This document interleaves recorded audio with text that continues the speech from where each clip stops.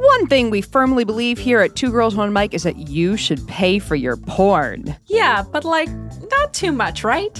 Yeah, much like dick, you want just the right amount. That's a bad example. I would always want way too much of that. Lube, then? Same. Existential dread that you're going to spend the rest of your life alone pondering the utter meaninglessness of it all before sacrificing yourself to the once and future god Xenu? So somewhere between all of those is the amount you want to pay for your porn. Right, so if we can hook you up with a discount to support your masturbatory habits, we're very happy to help you entertain your balls off. So we're partnering with AdamandEveVOD.com to point you to some hysterical parody movies that we can't wait to review for you guys. They have such a great video-on-demand service and a ton of movies with plots for us to play with. Queen of Thrones. Storm of Kings. Han Solo. Grease. You know, they didn't really even have to give that one a parody name. And unlike the Church of Scientology, there's no sacrifices, membership, or ritualistic beatings. Unless you're into that. Now, to get a discount off your first purchase, go to AdamandEveVOD.com and type in the promo code TAKE50, that's TAKE50, to help us help you pay for your porn.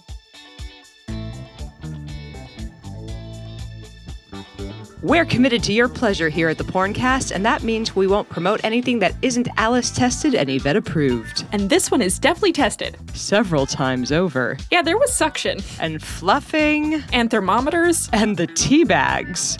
You mean teabagging? No, I got something in my eye and used tea bags to get the swelling to go down. What did you get in your eye? My husband's balls. It took a fucking village. A literal fucking village. And well worth it, because thanks to Clone a Willy, we've now cloned body parts on ourselves and willing volunteers. And we can even make them buzz. No pussies or cocks were harmed in the making of this partnership. We live in amazing times. Now, where can our listeners check this out, Alice? To clone it and bone it, go to cloneawilly.com and type in promo code TGOM20 to get 20% off your first purchase. This is Two Girls, One Mic, the show that talks about the holes and plot holes of your favorite porn. Welcome to Two Girls, One Mic, the porncast where our safe word is Danny DeVito, unless we're having sex with Danny DeVito. I'm your co-host, Alice Vaughn, and with me I have my beautiful co-host, Yvette D'Entremont, aka the Sci Babe. Yvette, are you having sex with Danny DeVito? Well, not right now, but I'm still feeling the warmth of him right on top of me. It's keeping my bosom happy and moist. He looks like he would keep you warm. He looks snuggly. And now here's a question. If you're somebody with a fetish for Danny DeVito, number one, email us info@twogirlsonemic.com. But number two, would your safe word leave your partner in the corner, rocking back and forth, I knew she hadn't gotten over it, or I knew I'm an equal opportunity Danny DeVito fetishist, but I have questions about this. Look, I just want to meet someone who's had sex with Danny DeVito or just meet Danny DeVito. So, Danny DeVito, if you're assuming you're listening to the show, because why wouldn't of course you be listening are, to this? Email us. Maybe Danny DeVito jerks off thinking about Danny DeVito. Why wouldn't you? Why wouldn't you? Yeah, Danny DeVito totally jerks off to Danny DeVito. Okay. Who else would you if you're Danny DeVito? You have reached prime when you're Danny DeVito. You don't just peak when you're Danny DeVito. That's your entire life. It's one big peak. Exactly. Well, it's one small peak. Excuse you, but how do you know? You know down what? There. He could be a tripod. We love you, Danny, and we would love to have you on the show. And you're not our safe word. Well, not yours at least. But we could ask our guest if it's her safe word. So we have a guest on the show today. And we're very excited. She's a former dominatrix. She's a former professional porn reviewer, author. She's written for places like GQ, Penthouse Online, the New York Press. She had a column at one point. Yeah, so welcome to the show, Robin Schamberg. Well, thank you. I'm happy to be here. And I don't have a safe word at present. And if I were with Danny DeVito, I don't feel I would need one. I feel like nothing would be too outrageous. Nothing would be too far. Whenever I hear nothing would be too far, I'm like, but wait, are there things I wouldn't put in my butt? That's always my first question of too outrageous. It's wait, I have some limits. So is that where you go with safe words, that it's all about what's going to go into your ass? How much lube do you need to get a corn on the cob in there? I think that's a legitimate question. It depends on the lube also. Yeah, I think a more viscous one is needed for successful insertion of something that ridgy. Mm-hmm. At least that's my analysis. But this is not something I have attempted. It is something I have witnessed, though. You've witnessed corn on the cob going into an ass? I have. Okay. With a strap on. Were you wielding the strap on? No, I was, like I said, witnessed, did not partake. Oh, I see. I was still anal hesitant at the time. Because this is going to go quickly into the weirdest thing you've seen put into an ass. I do have a good one, a Barbie doll. I did stick a Barbie doll up a client's ass once on his request. Whoa. Getting the condom on a Barbie doll was not easy. How do you maneuver that one? Wait, did the Barbie doll still have hair? Because I feel like that would be hard. Well, I put her into the condom hair first. So you would think the feet would go in because the legs are so nice and long and slender, but then the arms have to come up. And then she goes in head last. But I thought I put the condom over her head because head of a penis, head of a Barbie. Yeah, that makes sense. And so I thought, well, once you get the shoulders in, then you're home. Yeah, I also feel like the feet would have more of a chance of like puncturing something. Yeah, they are a little. I agree with your application of materials. When I was a kid, I used to collect the special edition Barbie dolls, like 2000, 2001. Mm-hmm. Oh, I'm so much older than you. Mine were like 92, 93. I love that you were a kid then. Mine was like the first one. Oh. From the 1880s or whenever Barbie dolls started. 1958. Back when I was wow. your age, young lady, you don't know what things were like. Our Barbie dolls were made of wood. But now I kind of hope that someone has a collection out there of, these are the different Barbie dolls I've stuck into my ass. This is the one I stuck in 2000, 2001. Right. 2014. It's a progression throughout the years. Hey, if that wasn't a fetish yet, someone's going to do it now. But then someone's going to create an up your ass Barbie, and then that's going to ruin the whole scheme for everyone because you only want to put Barbies up your ass if you're not supposed to have a Barbie doll up your ass. So, Bad Dragon, call us. We'll work something out. They're going to create a whimsy line next. It's going to be, Rapunzel up your ass or something. Mm-hmm. And like Cabbage Patch Kids up your ass. That's right. Oh, Pokemon, because that's back. Pokemon. Bulbasaur up your ass. Absolutely. Bulbasaur would be a really good butt plug, actually. Yeah. Pikachu would be like a nice set of anal beads, like just a bunch of Pikachu on a string. You're cute. No, that's a Weedle. I think Pikachu as the handle for a violet wand. It would be apt for his Pokemon type. Look, this is my nerdiness. I've played every Pokemon game ever for Nintendo. So if that turns you on, you're welcome, or I'm sorry. And if you think that you have a better Pokemon for a sex toy, email us at info@twogirls1mic.com because why not? Duodrio. It's this like kind of two-headed ostrich. And when it evolves, it's a three-headed ostrich. So you have, what I'm saying is you have options. That's right. My favorite then would be Dugtrio. That's a good one. That one, I feel that looks a little harder. Like there's not as much. I like where your head's at though, because that one, like, I feel it could be a little painful. There was another one that's like a couple of palm trees, and or I could be misremembering this one. Anyways, so what else have you put into people's asses, Robin? Yeah. Well, they would be the normal, but I'm back on Pokemon though, for just the point of there was a brief shining moment where I played Pokemon Go and was walking around looking at the ground with my phone, like everyone else. Oh, is it still a thing? Okay. Yeah, it's gotten way better. They've released a ton new Pokemon. It's funny because my husband and I, we're walking more often because there are Pokemon to collect. Oh, to chase people around Pokemon Go, to bring more human element to it, to chase people around and then sodomize them rather than just be chasing Pokemon. This is an idea in its early stages, but, to make it a little more interactive. Like, here, I have a Pikachu. I'm going to stick it up your ass. Pokemon Go. Pokesmut? Yeah, Pokemon. Oh. Pokemon, ho. Oh. Well, I went to Japan several years ago before reality television was really big in the States, and they had a show where men would sneak up on women and grab them from behind, grab their breasts, and then guess their bra size.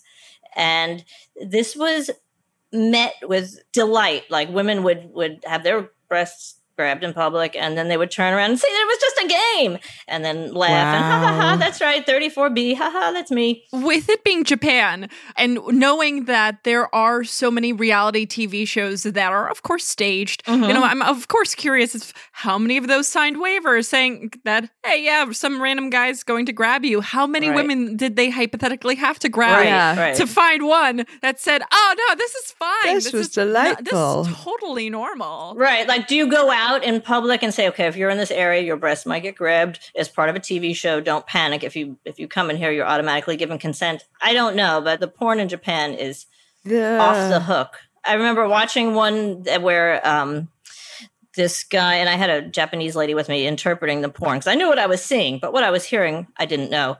And he was shoving a bouquet of roses, stems first, into this lady's vagina, and he was saying, "Am I hurting you yet?" And this wasn't even something we went into a specialty shop to get. This was, in the hotel room, order porn on your TV, and this was one of the offerings. And "Am I hurting you yet?"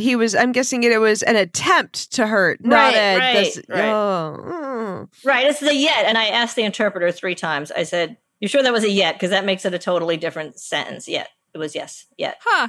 Yeah. We learned in our episode with Missy Martinez when we covered Japanese game show porn. Mm-hmm. Japan's fucking weird. Yeah. You can do almost anything, but you can't show pubic hair. Ooh. Huh. And it's like the school uniforms are like designed fetish first, and then they decided to put them on young women. So speaking of fetishes of young women, have you guys heard of this new law that recently passed in Florida where they're outlawing sex dolls, but specifically childlike looking sex dolls? Yeah, I have not heard of that. So what's up with that? I have mixed feelings on this. I've thought long and hard about this. So first off, they didn't define childlike. I actually read the bill, which makes it very problematic because what if you just have a very short sex doll? Like, what if you couldn't afford the full model? You couldn't afford a real doll. So you're like, you know what? This one that's like 3 feet. It works. And then on top of that, what kind of qualifies it? So, I mean, there's young-looking ones. Doll. This might be one of those things that you know it when you see it. This might be just going back to that old standard. Yeah, but people say the same thing about porn, and we have a lot of issues there. But I mean, at least with porn, like there is a line you draw in porn for what is and is not child pornography, and it's when somebody is over the age of 18 years old, it's legal and it's not. Like, how do you define a child sex doll? It is a piece of plastic. And I get it. It's creepy as shit. I'm not saying it's not. I'm not saying that I want people to go out and I'm not even going to say the full sentence so that nobody can grab that clip and be like, I'm going to quote her on this one. This is not a product that I want people to desire. But would you rather somebody who has those desires buy this or go into the priesthood? That's right. Or go out and hunt out. Because even if somebody isn't touching children, what's their other thing they're going to do? They're going to go onto the market for child pornography, which is harming children. Right. So exactly. I've heard overall that there has been a push to not call it child porn or kiddie porn, to call it child sexual abuse materials. Like, it's evidence, because when you think about it, when you call it kiddie porn, makes sense. When you call it kiddie porn, it sounds almost cute. It sounds like a genre. It sounds like, we've got cheerleaders, big butt, big tit, big ass, bukkake, kids. It sounds too cute. And it doesn't really describe what it is, which is that you're videoing someone being raped, really. I know, that was so grim.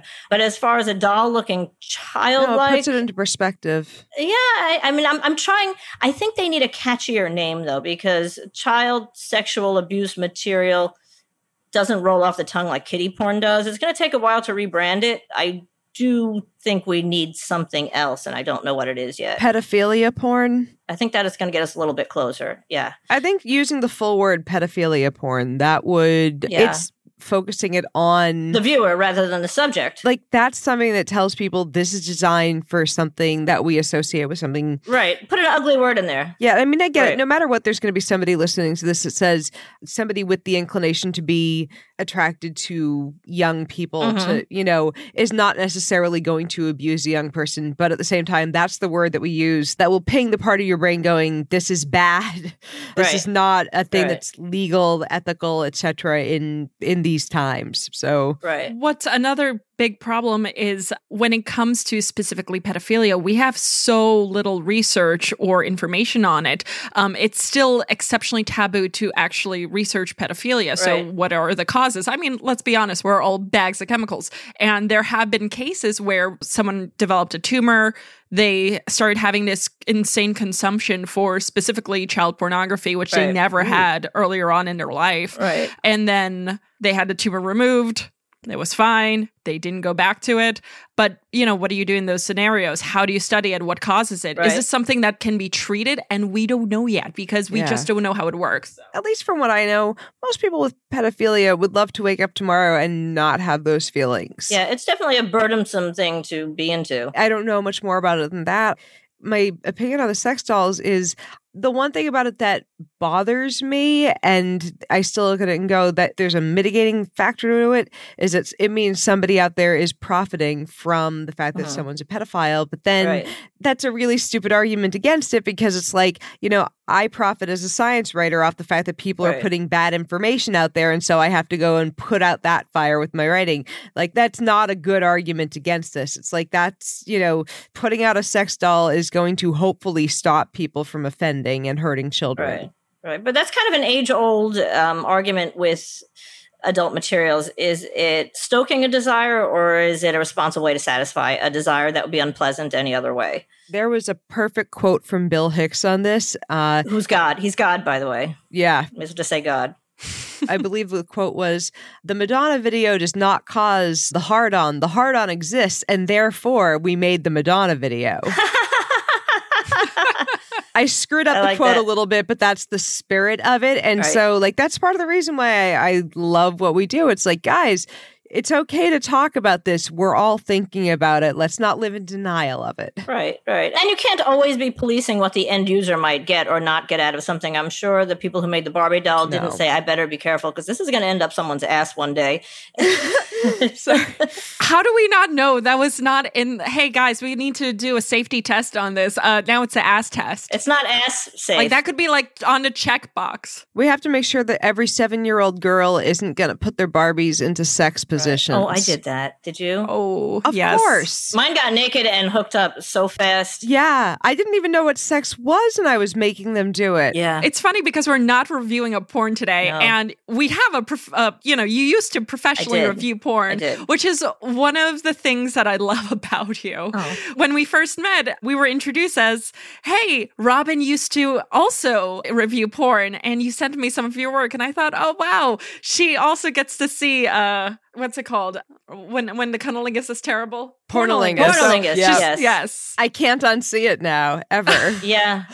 But before we get into that, I would love to, because I felt like we could have reviewed a porn today, but there's so much to discuss between you being in the industry for so long and having written about it and having been a former dom and a former reviewer that we should talk about that instead, because we've never had a dom on the show yet, actually, shockingly. That is kind of shocking. Well, I mean, that was a long time ago. It was part of my career evolution. I went from journalist to dominatrix to, I was always a writer.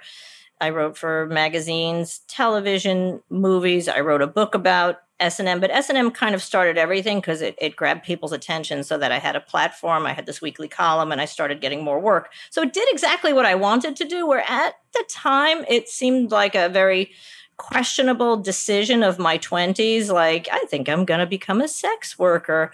I had gone to journalism school. And when I got out, it was, the 90s, the economy sucked. I decided I wanted to cover something that no one else could do. What am I willing to do that no one else can do? And that's been my standard ever since. So I thought, well, this thing called S&M is catching on. I'm going to write an article on it. So I went, and in researching the article, I had a chance to do a session, and I detail this in my book. I went into an S&M parlor. I don't even know how that came about. I do not remember.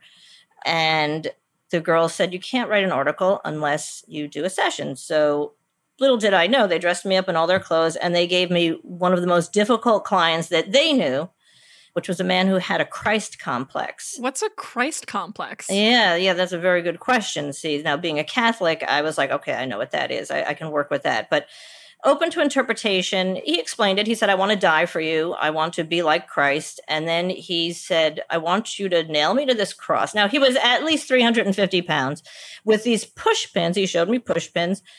And it was, I believe, maybe a Catherine wheel or one of those St. Andrew's crosses. St. Andrew's crosses, yeah. Yeah. And I was like, I'm not going to do that, mainly because I didn't know how it would happen. Every so often I hear something that makes me go, you know nothing, Jon Snow. And this is one of those moments. And I've seen some shit in my life. Like, I've partied at the upper floor and at the Armory back in the day. This is whew, carry on. I apologize. No worries. I had to. Whew. I expected something like, okay, eat my body. All right. Drink my blood. Wow. Okay. And then opens jar of mayonnaise. Like, where are we going with this one? Relish, perhaps? Wow. Put me into a hot dog bun and lick this off my this was not where I expected. No, Wow. no, did not expect this one. So nailing to a cross, continue. You bring up a good point, though, because if that had been what he wanted, this story would have had a whole different ending. I would have walked out and said, fuck this. But it appealed to the psychodrama. So I put on an entire passion play. I used all the obscure, we had the two thieves that were next to Jesus on the cross, and I addressed them and him, and I just acted out all the parts.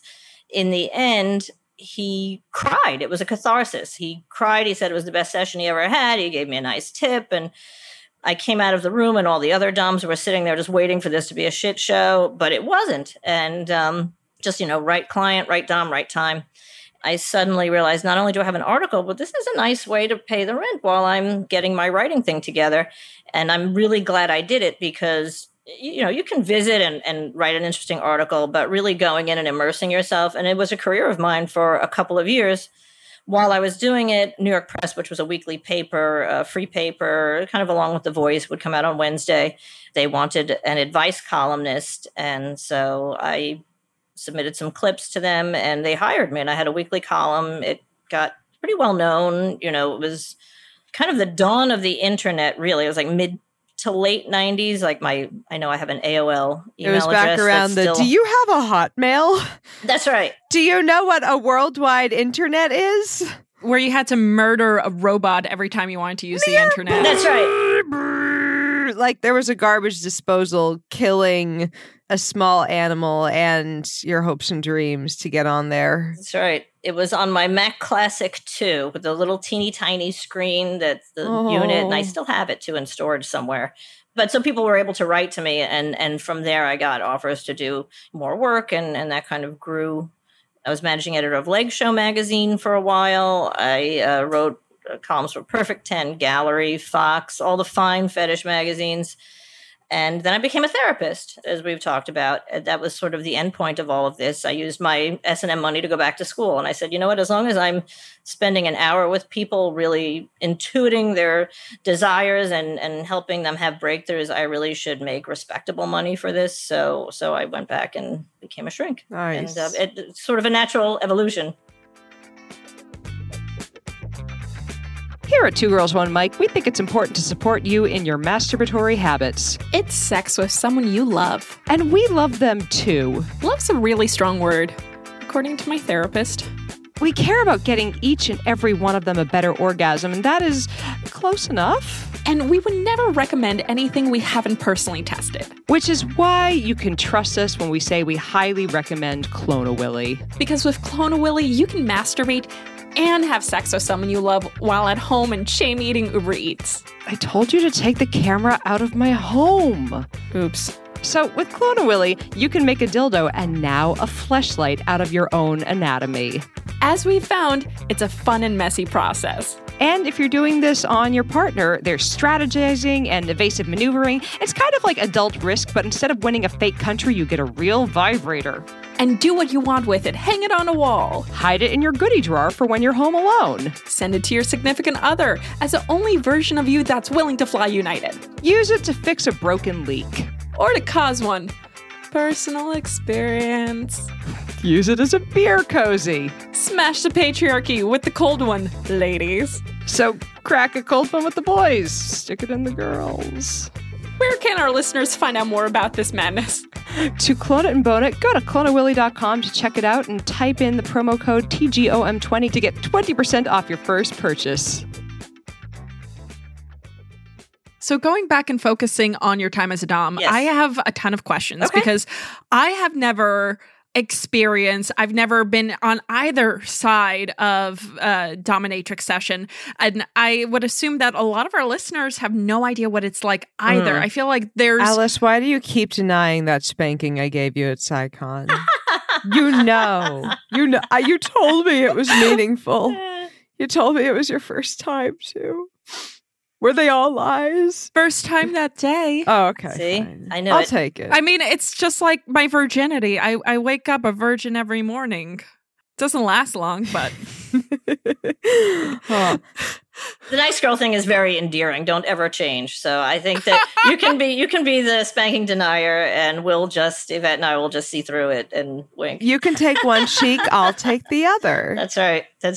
We'll go up and down the thighs. We can do this. Okay, so let's start from the beginning. Okay, the beginning. How does a dom find clients? Okay. Or do they come to you? How does that work? Bit of column A, bit of column B. I need to even go way back to trace that, because I was thinking about this a lot when I was getting ready to talk to you guys. And the role of technology in this cannot be underestimated, because we didn't have the internet then. We didn't have a phone where someone could privately contact you. So you would work in where I work. I worked in a fetish parlor, and people would call, make appointments. They would find the ad in the back of the big trade magazines. That would be Screw, Dominant Mystique, Dominant Domain.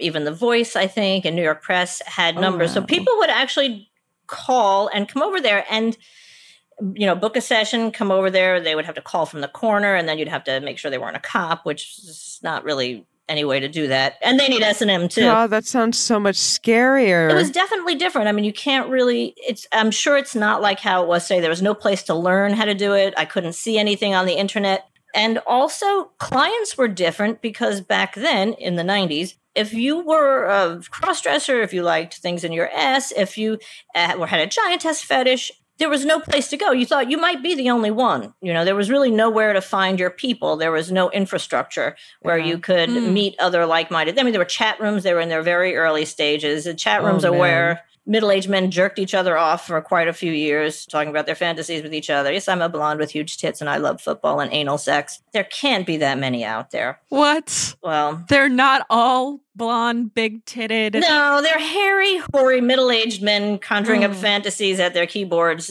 for each other, I think. I can't know. But so back then it was a little bit different, because there really just was so unknown, and I think that made it great. So a client would come to you, and I would be the only person that maybe knew that he liked women's underwear, or he liked cock and ball torture, or he liked to be spanked, and he was very alone in this. So it really was more of a therapeutic environment, because I would have to explain that this is a natural feeling, but still keep it weird enough for them to be excited. People like to be scandalized by their fetish. They don't want to think that this is normal. They want to think this is very abnormal and I'm very strange. Just enough. When it comes to clients, did they have, out of curiosity, rules, contracts, agreements with you? Were there things that you would do that was your specialty, or things that you said, no, this is a little off limits for me, but I know someone else who I could refer you to? Oh, that's a really good question. I didn't really have that. I was such a bold little dumbass explorer adventurer that anything crazy was a brand new day for me. Boldly ass plunder where no one That's right. That's right. It's also the name of the new Star Trek series. Fun fact. Is it? No. Deep Ass Nine? Oh. Oh, that better be a porn parody. Deep Ass Nine. Deep Ass Nine. Leroy. Oh, so what was your question? I forgot. Did you have contracts, rules, agreements, specialties? Oh, right. Boundaries. Those, I've heard of boundaries. Not really, again, then. There were certain things that I wasn't quite, also because when the client would come, he would choose you. You had to do the lineup. It was such a hoe thing to do. Wait, I didn't know there was a lineup. Yeah, there was a lineup. Unless it was your private client. But if a client just generally came, he would, choose you, and it was considered very unprofessional. Like, the other girls would hate you if you tried to promote yourself in any way, which seems ridiculous, because I should be able to have a few words with you to find out if you were, if this is my thing or not. But them's was the rules, and, a group of women like that are brutal, and we police ourselves. So you really could just maybe give a limp handshake. So you might get someone and they might want something, particularly people who wanted particular kinds of role play. Like, for instance, I worked with a lady who was the daughter of a rabbi, and he was a pretty prominent rabbi. And we would get Hasidic Jews would come in for sessions. And that was really her thing. I mean, she had the grit of that. She had the backstory of that. So she could really bring that to life, just as I brought the Passion of Christ to my session. Oh, Robin, speak Latin to me. You know, she just would have these Hasidic guys by the balls, literally, and she would just say exactly the right thing to trigger them. Like, you should be so ashamed of yourself right now. Your mother would be so mad at you. Exactly. What are you doing? You should be in temple apologizing to your God. Sorry. So you're a natural. This matzo ball soup is cold. That's right. I indeed had a Jewish grandmother. I know the guilt. Yes.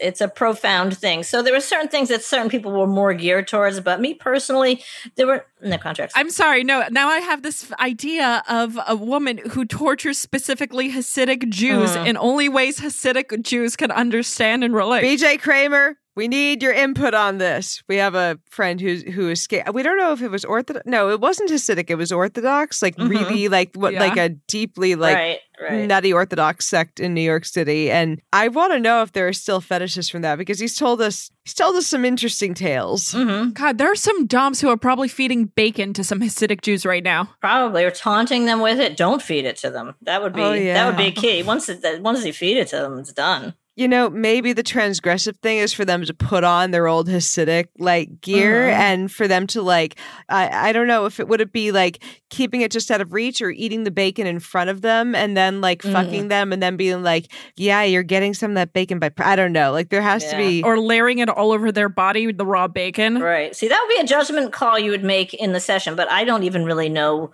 I'm not knowledgeable on that world, so I could not possibly make it special, but she made it special. I like it. So, Robin, what happens in a normal session? Well, if I had never met the client before, I would do a brief, set up with them to find out what they wanted, what they were into. Usually people who have these things are very specific. They might bring an article of clothing, maybe that they wanted to wear, or if they had a special sex toy they wanted to use, they would bring those things. And then we would talk about what was going to happen. If they had boundaries, they would tell me what they were. Safe word, we would have a safe word. It was different every time. I couldn't even remember what it was at this point. So after that, we would begin, and then there'd be kind of like a warm up depending on what the session was. And dungeon hour is very much like a therapist hour in that it's 45 minutes long. And one thing that you could do when the client was blindfolded is push the clock forward a little bit. Again, this is to technology, because people didn't have their phones then. People didn't automatically know what time it was. Oh my God. So you could really just kind of fuck with them a little bit when they were tied up or blindfolded, or if you tied them up and then you went out to pee or have a smoke or do whatever you were going to do and then come back.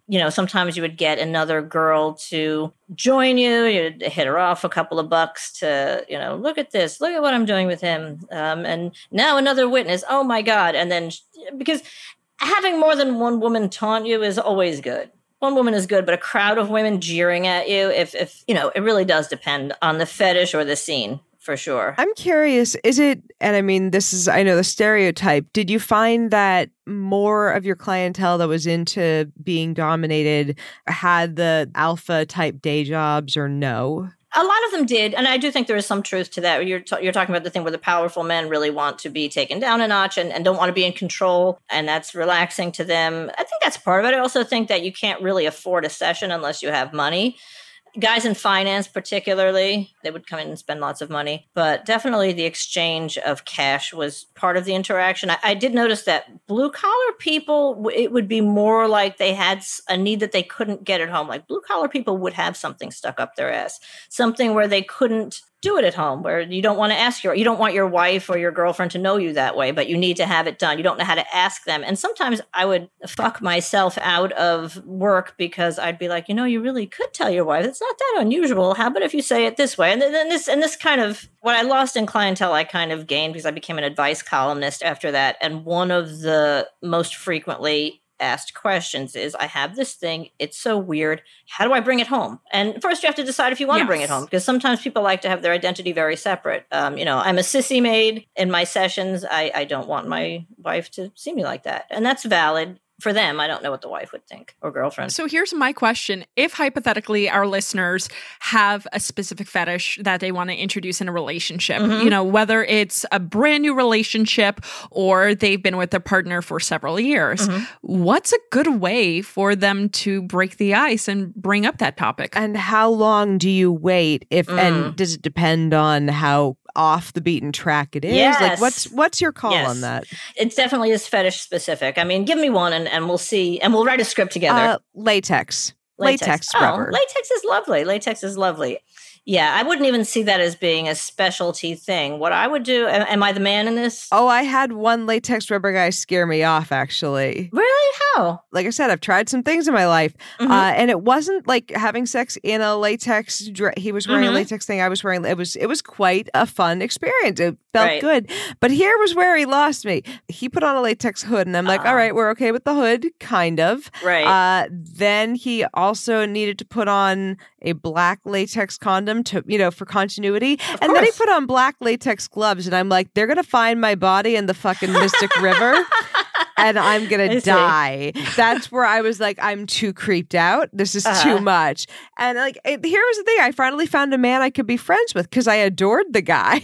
Like, he was so funny and so great, and I'm like, it was funny because I liked the vanilla sex with him. It was just, and the other thing was he was not into any sort of like DS type stuff. Right. Like, we weren't into the same type of power exchange. He didn't quite enjoy giving a spanking, so to speak. Like, our fetishes didn't match up, was what it came down to. I see. You seem open-minded enough that you could roll with it if he had presented it. And, you know, it's part of the give and take of any relationship. If I'll always try something, but like, I'll always say, I'll try something twice. Yes. In case I got it wrong the first time. That's right. You know, but like, right. Look, if I hadn't said I'll try it twice in case I got it wrong the first time, I would not know the joy of anal today. All right. So yeah. All right. I mean, Robin, whether it's, you know, latex prostate stimulation, if a guy wants to be a submissive or I don't know. I mean, I feel like there's a million things someone could be into. I mean, what's just a good way to broach that in a relationship? Well, it helps if you're a great lay overall. I mean, that would be the first thing. I would say up your lay game. Well, yeah, that does help. Would you say have normal, old, fun, good vanilla sex before laying out the, look, I have a foot fetish? Because I don't think a foot fetish is too far off the beaten track. No, foot fetish is pretty normal. Also, foot fetish can be rolled into, I would like to buy you a pair of shoes.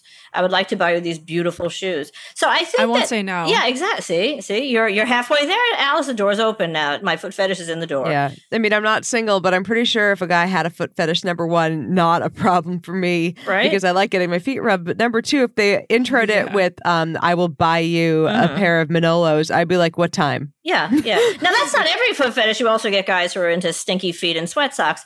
But if I were a guy, okay, let's say foot fetish. Okay, if I were a guy and I had a foot fetish, first of all, be a fucking great lay and have me like you. That would be the basics. I mean, if it's just a one-off and some guy is like smelling my feet, then that would be very off-putting because you don't know me, son. It's not about me now. It's just about these feet that I'm donating to this experience. But I would say, communication. Figure out what's in it for the other person, i.e. a new pair of shoes or a foot rub. Like, who doesn't want their feet rubbed?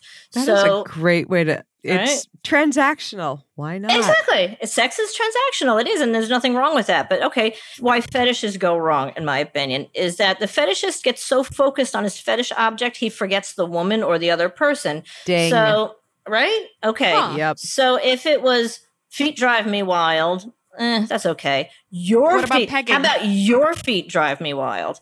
Then it's special. Pegging. Well, we're gonna have to work our way up to pegging. But you see, it's make it. You know, wow, feet turn me on. And you, lady, you have beautiful feet. Oh my goodness. Would you mind if I rubbed them? And you can kind of ease your way into it because you have to make the woman feel special, wanted, beautiful, sexy. And if you can incorporate your fetish into that, then you'll get it. It has to be. I guess if it were classical conditioning, I would pair a reward with the stimulus. I would be like, let's go shoe shopping, and then I am just going to give you the foot rub of your lifetime. Who's going to say no? Not me. Now, pegging is a whole nother, going from feet to pegging. Am I into pegging, or do I want to peg someone? Like, well, hypothetically, let's say you're the guy and you want to be pegged. All right. I'm the guy and I want to be pegged. Let's see. The big fear on that one is that gay. it is, exactly. It's gay. Butt stuff is gay. I mean, that's what men think, but I think more women are down for it than men would ever realize. But again, it comes to openness, communication, being a good partner overall. I mean, if you meet someone and they're a jerk and you just want to sleep with them one time, you're certainly not going to drag out the strap-on harness for them. No, that's true. So I would say, pegging if I were a guy and I was into it, and say the relationship is good and everything is going well, you could probably, finger in the ass during a blowjob would be the first place to go. I think a reasonably involved woman during sex would try to see if there's any reaction back there. Like, there are two areas in a man that are either reactive or they're not, which would be nipples and asshole. And nipples is something that guys will grow into, actually. They may in their 20s, maybe not, 30s, maybe not, 40. Your nipples become wired as you get older. This is good information for the future. Right? So on his 40th birthday, grab the nipples. Gotcha. See what happens. Just hit 34. We're getting there. So I would say, any reasonable woman who's like a decent sex partner is going to find out, are nipples a thing? And, guys will usually lead you. Come on, if you're like grabbing some guy's ass during a BJ, if they move toward you or move away, or if they kind of angle it so that you're getting more, into the crack, like that kind of thing. You really have to be sensitive to those things. But let's pretend I'm the guy and I want a dildo in my ass. That's just going to have to start with ass play in general before you get all the way up to the strap on. Yep. You're going to have to start small. Baby steps. So kind of going back to your time as a dom, what was, if ever, the riskiest part of your job? I know you mentioned cops at one point. Things I thought were risky then versus things I realize are risky now. Back then, the big thing was the place is going to get busted. Now, mind you, nothing illegal happens in a fetish parlor. It is totally legal for a grown woman to order around a grown man and role play and all that. It's all the ancillary activities that would happen in a sex club, which is mostly, drugs and things that aren't supposed to happen. Any kind of low-level illegal fuckery. That's what's going to get the place shut down. Somebody has a gun, that's going to get it shut down. But the biggest danger then... Well, there were always two things the girls talked about. One was, the place getting raided, and the other was a client dying on you. Someone dying. Wait, oh my God. A client dying during a session. Now, to my knowledge, this has never happened. But a client dying on you. When you think about it, though, that would be much worse for the client than for you. You know what? No, I dated a much older guy a handful of years ago, and he was a little overweight at the time. It always scared the shit out of me that he was going to have a heart attack. Right. It's like, I wasn't like deeply attached. It was a fun time. I was like, please just don't let him die whilst I'm on top of him. Right. Take the dildo out of his ass before the coroner comes. Just do him that. Yeah. Like, I have a master's in forensics, but I don't know how to clean up all this DNA after I've had an orgasm. Like, I don't have that capacity. Yeah. I wouldn't too. That would be a sign of guilt. If you're just innocently fucking and the guy keels over, there's really nothing to hide or be ashamed of. It's awkward, but it's not really a legal situation. You'll go to the door looking very hot when the cops come, and they will totally understand how the guy had a heart attack. Yeah. Be like, it was just more than he could. It's just too much woman, more than he could take. Knowing who it was, they'd look at him and go, this is 0% a surprise. Oh, was he that overweight? Quite a bit, yes. Yvette, Robin, I feel like both of you guys can hold my hand with this next question. I'll hold whatever body part you request. Oh my goodness, there's tension between you guys. I like it. Will they, won't they? It's a will they, won't they. Will they, won't they. Will they, won't they. Mm-hmm. There has been one slightly illicit picture posted to our Patreon page only. Reason to sign up for our Patreon, kids. You'll get more information on the ever continuing story of will they, won't they. I love it. Patreon.com/2girls1mic. But bondage. We're going to holding your hands. Bondage. We can shackle up your everything, not just hold your hand. So I've heard that if done wrong, it can cause permanent nerve damage. Yes. Rope damage. Yeah, the thing with bondage, too, that I think you can usually tell a professional from an amateur. An amateur is going to really bind you securely, whereas a professional knows it has to be quick release, nothing around the neck, nothing's going to cut off circulation. She knows. That's someone who's tied some people. I know nothing. The thing that I'll tell people to start with, because people want to do the rope because it's pretty, and they want to do these intricate ties because, you know what, they are fun. Like, there are basics you can start with, and you should start. Right. You need to practice on a chair, practice on your person while you are not in a sexual situation. Excellent idea. There are rope classes. Go on FetLife, go on a couple different websites like that. Find classes. Like, that's how I learned how to do them. And we would practice on want, the top would practice, the bottom would practice. Right. So you knew what they were supposed to feel like. That's a thing you do if this is something you want to do. But, and here's my caveat, if you want to restrain someone and you don't know how to do rope and you've never practiced, get a pair of just leather handcuffs that have fucking fur / love cuffs. Yeah, the leather outside, fur on the inside, and get, some rope to attach those together or to tie you to a bed from that, because those will never cause nerve damage and they will get the exact same effect. And they look kind of fun. Yeah. They're not going to hurt the person. They're going to restrain them just as well. Don't do something that's going to cause like you want to restrain, like rope is to restrain. Some people do use it in certain cases to cause pain but not damage. But if you don't know for a fact from work you've done on this, from practice, or if you don't know to a reasonable extent that you're not going to cause damage, don't do rope. Yeah, Please. I think, there's no reason to do rope. You're right. Absolutely. I mean, cuffs, if you want to restrain someone, cuffs, shackles will work just as well. But ropes, Alice, I'll show you some simple knots that you can use that are quick release. It looks like you went to a lot of trouble, but it's very simple to do. Harnesses are a good place to start. Harnesses, yeah. Harnesses, a couple of wrist ties.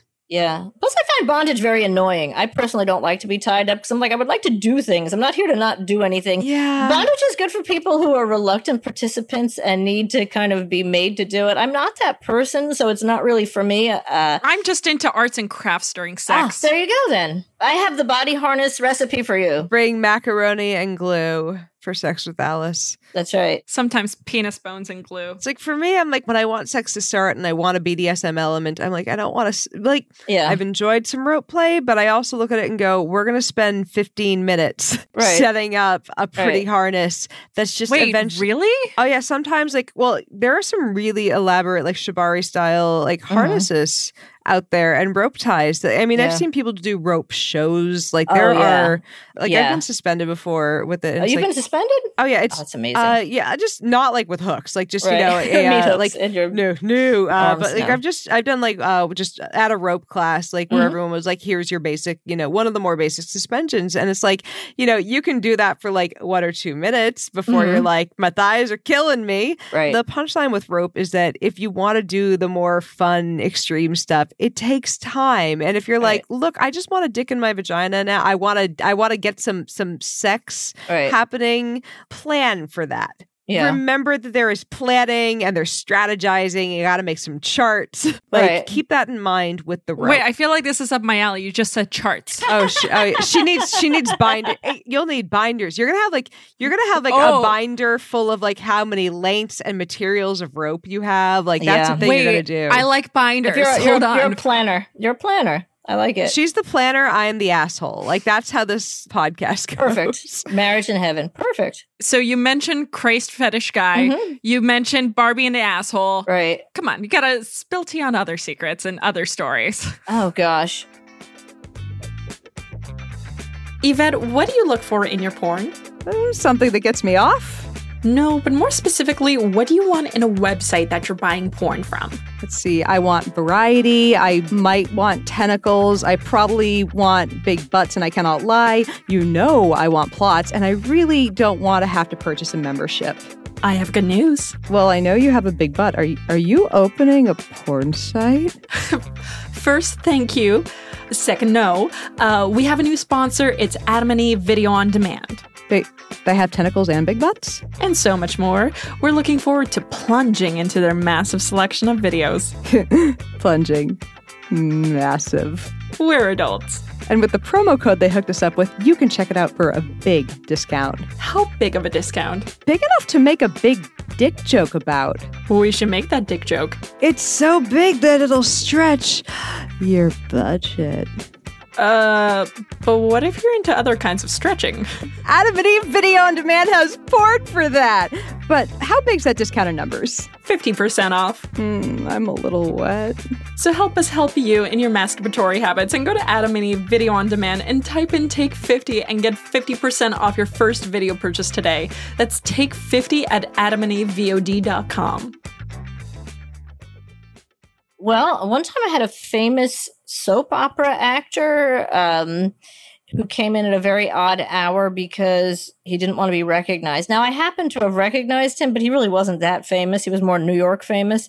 And he wanted to do Everyone's got a story of this guy. That's right. He wanted to do a doctor's scene, and that to me was a little pressurized because he was a professional actor, so I had to act like a doctor. Did you have to act like someone's in a coma? Like soap opera acting. And of course it was over the top because it's S&M and he was on a soap opera, so I thought there was really a chance to just go, balls to the wall. I have questions about that man's childhood. Well, a lot of the things, and again, this is what led me to psychology. A lot of these fetishes, they seem very outlandish, but what underlies them is a very basic human need, which is to be loved, to be cared for, to be disciplined, the loving mother who yells at you because she wants you to be the best.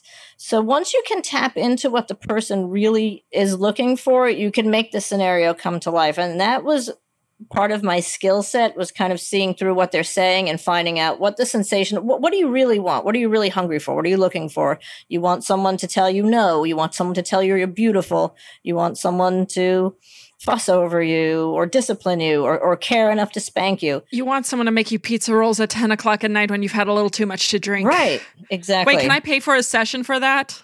You want the human version of Uber Eats is what you're saying. Yeah, you want the Uber Eats in your home. Uber Eats doesn't judge me. Yeah, that's what relationships are for. If you were going to go to a specialist to get a need met, it's best to have a clear picture as the dom of what the person really wants. And then you can kind of throw anything into the scenario as long as it feeds that specific need, and they'll just think it's great, How long do some of these sessions last? Well, they're an hour. They're a therapist hour. They're 45-minute hour. But if they keep paying, then we keep playing. Like there would definitely be people, I cover this in my book. There's a certain kind of client we call the long playing regular.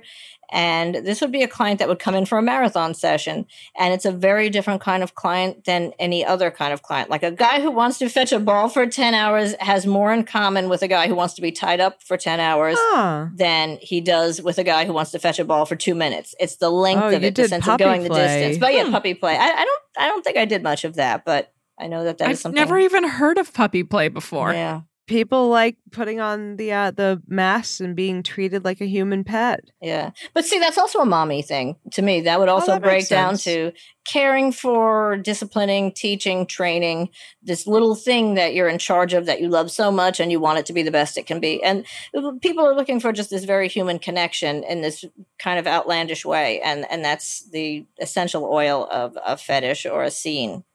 I mean, I've seen all sorts of various wanting to be dominated fetishes. I had a friend who had a slave relationship within BDSM. He lived in a cage in his dom's house. It was the extent to which his life was controlled was bizarre to me, but it's like, he didn't just want a scene a week or, a session a week or a session a month. That was what he needed for his life. And I'm like, I don't know how someone can do that, but he wanted the immersive experience. Yeah. It's like, it's not my place to judge what someone wants to fulfill them. That's just, it worked for them. But you know what? My friend the Dom occasionally sent him over to clean my apartment. So it worked out for me. That's really good. You can contract out your labor. But the thing with cleaning slaves too, is that they want to clean the way that they want to clean. They don't necessarily get your house clean the way that you want it cleaned. And that is... Oh, that's a little disappointing to me. I'm sorry. It's fully disappointed. No. He got my toilet cleaner than I ever had in my life. Like, I was impressed with the cleaning job. That, and he introduced me to Kaboom, the blue spray foam. Yeah. No, that is good. Wait, this could be a maid service. Hold on. If you're a Dom and you're someone who wants to take on, like, this was kind of neat. Like, when I moved to the West Coast, like, their Dom-slave relationship broke off. He was like, by the way, I want a financial dominatrix. So if you're looking for I'm like, that's not my kink. Like, and then afterwards I was like, wait, I could have used someone to pay my phone bill. Yeah, I don't understand. Why did I do that to myself? That's the Harvard of clients. You want someone who wants to give you money. But what I found to be the case in actual interactions is having someone who wants to do something for you. You happen to have a happy accident where the guy cleaned your toilet bowl really well, but they want to do what they want to do. Someone wants to come to your house and clean it, but then you have to supervise them. Then you have to scold them. You have to dress them. Like, it's just easier to clean your house your damn self. There's no free lunch, even in S&M. It's going to be the guy, oh, do I look pretty enough? Oh, how do you like when I'm bending over this? Like, you will be supervising the entire experience. Now, if you have someone that really is in the lifestyle hairstyle that will do everything exactly as you say, and you don't have to spend a half hour after the time either punishing him or praising him, that would be ideal. But in my experience, it's like street fruit. There's just always something a little bit wrong with it. It's not to your liking. So you mentioned financial domination, and someone really close to me recently became a financial dominatrix not too long ago. And it's been really interesting seeing that ride, because this person went from kind of being a bitch to, oh, wait, this now makes sense. You can profit off this. Right. What was amazing was she told me like she would make ATM trips with these guys who would just want to take her to an ATM, get money out, and give them to her. And I thought to myself, what did I do wrong in my early 20s? Like this could have been a thing. I did what? Oh, yeah. Or she told me this story where this guy gave her a bag of Skittles, asked her to step on each and every Skittle and sell the bag of Skittles back to him for like $300-400. But this is also like how people go to Vegas or Atlantic City, and they only tell you about the wins. I mean, I'm sure these things do happen, but sometimes they're few and far between. And I was as popular could get. No being a douchebag, but it's a fact. I did very well. I made a bunch of money. Thank you. Respect and praise, queen. I had a column. I got people through it. And those scenarios where the person just gave you money and everything was easy, those were not the typical scenarios for me. Maybe it's gotten different. It is a job. And I've also worked a lot with women in the sex industry. And one thing we tend to do is exaggerate the payoff. So because we like the sense that we are playing the game is not playing us. But to me, at the end of the day, it was a job. It also makes me wonder, like, we get a lot of people in porn on, and I know that they're there defending their industry. And I'm sure that the things they tell us, that they like their jobs, that they're not there under duress, that those types of things are all absolutely true. Right. But, you know, there's also the fact that people who go into the porn industry don't stay in there for long in general. Like, it's a burnout. And we haven't. I'm sure that at some point we should get someone on the show who left quickly because there were things in it that were bad, that they saw that, like, because I mean, I don't want to put down this industry that we enjoy so much, but it's like, let's show a little bit of the, shall we say, the not getting a Porsche on day one stories. There's something called confirmation bias, I guess, where people are like, you know, I'm doing this, so everything is good. Like when you buy a car and then suddenly you're like, oh, everything about this car is great. Because you're just really just going with the whole making yourself feel good about the purchase. But I do think that it kind of demystifies, humanizes, and normalizes porn when we understand that this isn't some magic industry where dreams come true. It's a job like any other job. You know, there's good parts of it, there's bad parts of it. It's not like these women did or men did this thing where, well, I have sex on camera, therefore amazing things come to me, but also I can't talk about work at Thanksgiving. You know, it's a job, and some days you don't feel like doing it, and you put on your game face and you get it done like any other profession. I mean, we tend to here really focus on, like, you know, the people that are in the industry, have been in for a long time, love the job. Yeah. And it's like, we don't want to speak ill of this industry in general, you know? It's like, I agree. But because I think that society does that enough. Yeah, exactly. Yeah. I don't want to bring someone out who had the worst of the worst, but it's like, hey, here are some of the bad things that seem typical, and it's why I decided not to stay. I think that's what you're saying is that, you know, even though my stories back from my friend the Dom, some of them are wonderful, even though some of your stories are wonderful, those are the diamonds. Exactly. And we love porn, we want to defend porn. You know, it's a job though. It's no one's doing it just for the love of the sport. There's no one who can afford to not do porn who's doing it. If they won the lottery, they'd probably stop. Well, that's any job, of course. That is my point. That is any job.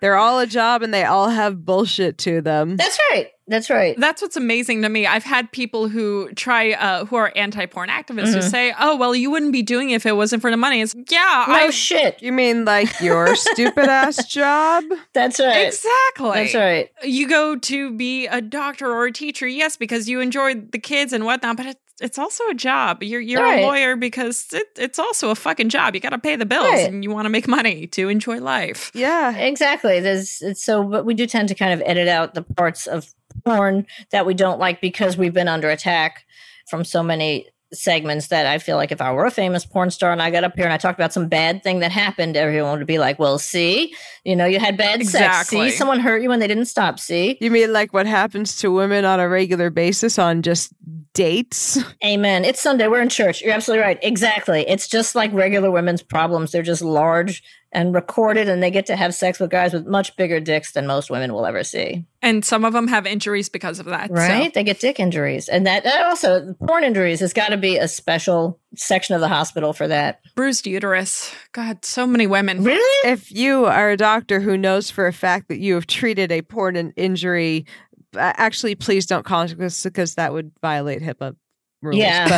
But I want to know. Really would. I want to know. They would have to not say the name of the person, but it would also have to be unidentifiable. How about if you've had a sex injury, just contact us. If you've had a diagnosis, it's in the chart, like a dick fucked up your cervix, like we want to, or actually, if you're a guy and you broke your penis, we want the phone number. We want to know. We need information. Actually, has a cervix has something in there been broken by a dick? Because we know you can break a penis, but like the other way around.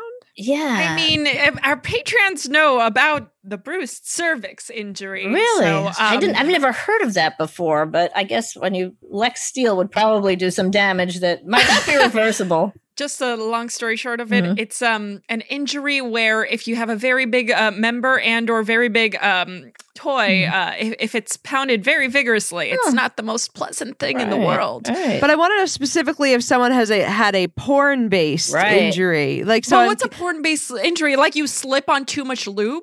Or not enough. What? What if somebody doesn't have enough for an insertion? But then they really should speak up. This is when we use our words. Exactly. I feel like we need a hotline number to give to people after this. We need to know if you have injured a body part during a porn shoot. Call. That's right. One day we're going to set up a hotline. And actually, you know what?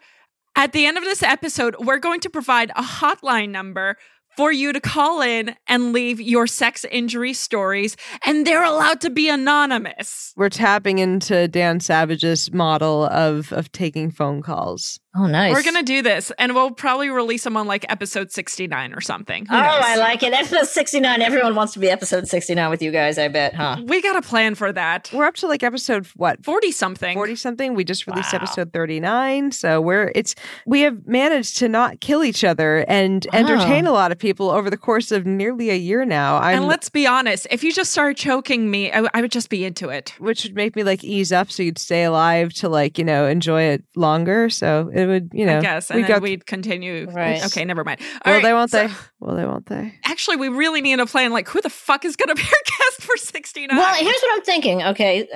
It should be something mutual. I like the idea of a Q&A because 69 itself is you give and you take. So perhaps the theme will be that someone comes on, they ask questions and they answer questions. We have people we've been trying to get on for a while. Like, if we could finally somehow convince Stormy Daniels to like do us a solid. So Stormy, hit us up. We're trying. I'm just saying, we maybe Mark Cuban. I don't know. Like, I would want someone crazy. No, maybe we could drag Joe Rogan into our little thing. Joe, I did your podcast. You owe, like Joe Rogan owes me fucking anything. King of the podverse. Yeah, we're queens of the porn podiverse, I think. At this point, yeah. I mean, considering how many spinoffs there are of our show at this point. Are there 3 or 4? I don't know. Something like that. We hunted around really carefully to see if there were any other like porn review podcasts. We could find nothing. And we could be wrong. When we started. Yeah, like we could be wrong, but we could find nothing. And now since we started, there are like, I think at least 3 that have started with the same format or a very similar, we're going to review porn together. Right. And we're not complaining about this. It's like, our thing that we thought was a kind of silly idea and we were doing it for shits and giggles spawned a genre. That's right. I'm glad that people like it enough that they're like, we should do this too. Right. It's neat. Although, I mean, fair warning to other porn podcasters, considering we're the OGs, there is no guarantee we won't have like a private review of your porn podcast for our patrons. This will totally happen. That's right. We're going to review their podcast the way that we review porn for our Patreons. So what we're saying is if you want to know what we think of your podcast, you should support our podcast on Patreon. So that's all I'm saying. They'll wait like 7 years for that episode, and eventually we'll release it. So actually, we have some Patreons to thank today because they sent Robin a fantastic microphone that she was able to use on this episode. And they help pay for our fantastic editor and hosting and all these things that we need to make this show run on a weekly basis. So thank you guys. And this week we want to specifically thank Dionysus, Therese Lascelle, Richard Harrell, Logan Waterman, Bob Mudford, David Bullock, Mark Romer, DN, Falco, Jason Mitchell, Jeff Peterson, Kyle Washington, McAngus, and everyone else. And if you want to become a Patreon yourself and get extra content as well as interact with us, throw us ideas and porns to review and guests to have on, just go to patreon.com/2girls1mic or just go to 2girls1mic.com. But Robin, thanks for coming on the show today. This was great. You are the OG of this universe, and we love you for it. Where can people find everything, Robin? We want people to find more about you because you're so wonderful. Oh, thank you. Well, my book is available on Amazon. It's called Mistress Ruby Ties It Together. Oh, I like that. Yeah, it was about my excursions in S&M. But since then, I went on to do a lot of other things that were not under my name, and I probably were going to stay that way. And now, of course, I'm a therapist. I work with freaks and weirdos and anyone who doesn't want to take their problems to a regular therapist. If anyone has any questions for me personally, dedicated website is Robin, ROBIN, at triplexcouch.com. That's the word triple, TRIPLEXXCOUCH.com. And we will also link to Robin's book in the show notes. Yay. So you guys can check that out. And Yvette, where can our listeners on a weekly basis find you? As usual, y'all can find me on Instagram and Twitter at the SciBabe and on Facebook.com/SciBabe and at SciBabe.com, where I'm doling out snark and science. And of course, I'm still writing over at The Outline, and I'm working on a new article right now, and it's a deep dive into some stuff that's going to make people send me hate mail. So anyways, those are all the places. So Alice, where can people find you? And as usual, all the information about us, the podcast. Well, they can find me, let's see, at Rational Blonde on Twitter. Also, apparently randomly becoming fucking Reddit famous. Nice. I woke up this morning and I was on the front page of Reddit. Someone took one of my tweets and just posted it and had like 25,000 Alice is upvotes. clever and smart and funny, and more people should follow her on the Twitters. Please follow her. I pretend to be. I really She is a good pretender then. She's the bestest make-believer I know. Oh, and if you're a Patreon, by the way, you guys get an extra episode with Robin on our Patreon. So go over there and listen to that. You're going to love it. We talk about how porn has affected sex. So we're really excited about that. So again, patreon.com/2girls1mic. But we will see you guys next week. Oh, and leave us a review, because if you can't support us on Patreon, we love reading your reviews. They make our day. You make me feel so much better about myself in ways that my father never did. We have low self-esteem here on the show. Thank you guys so much for your love and support. Thank you for listening to us, you fucking perverts, and we will see you next week. Bye. Bye-bye. Bye.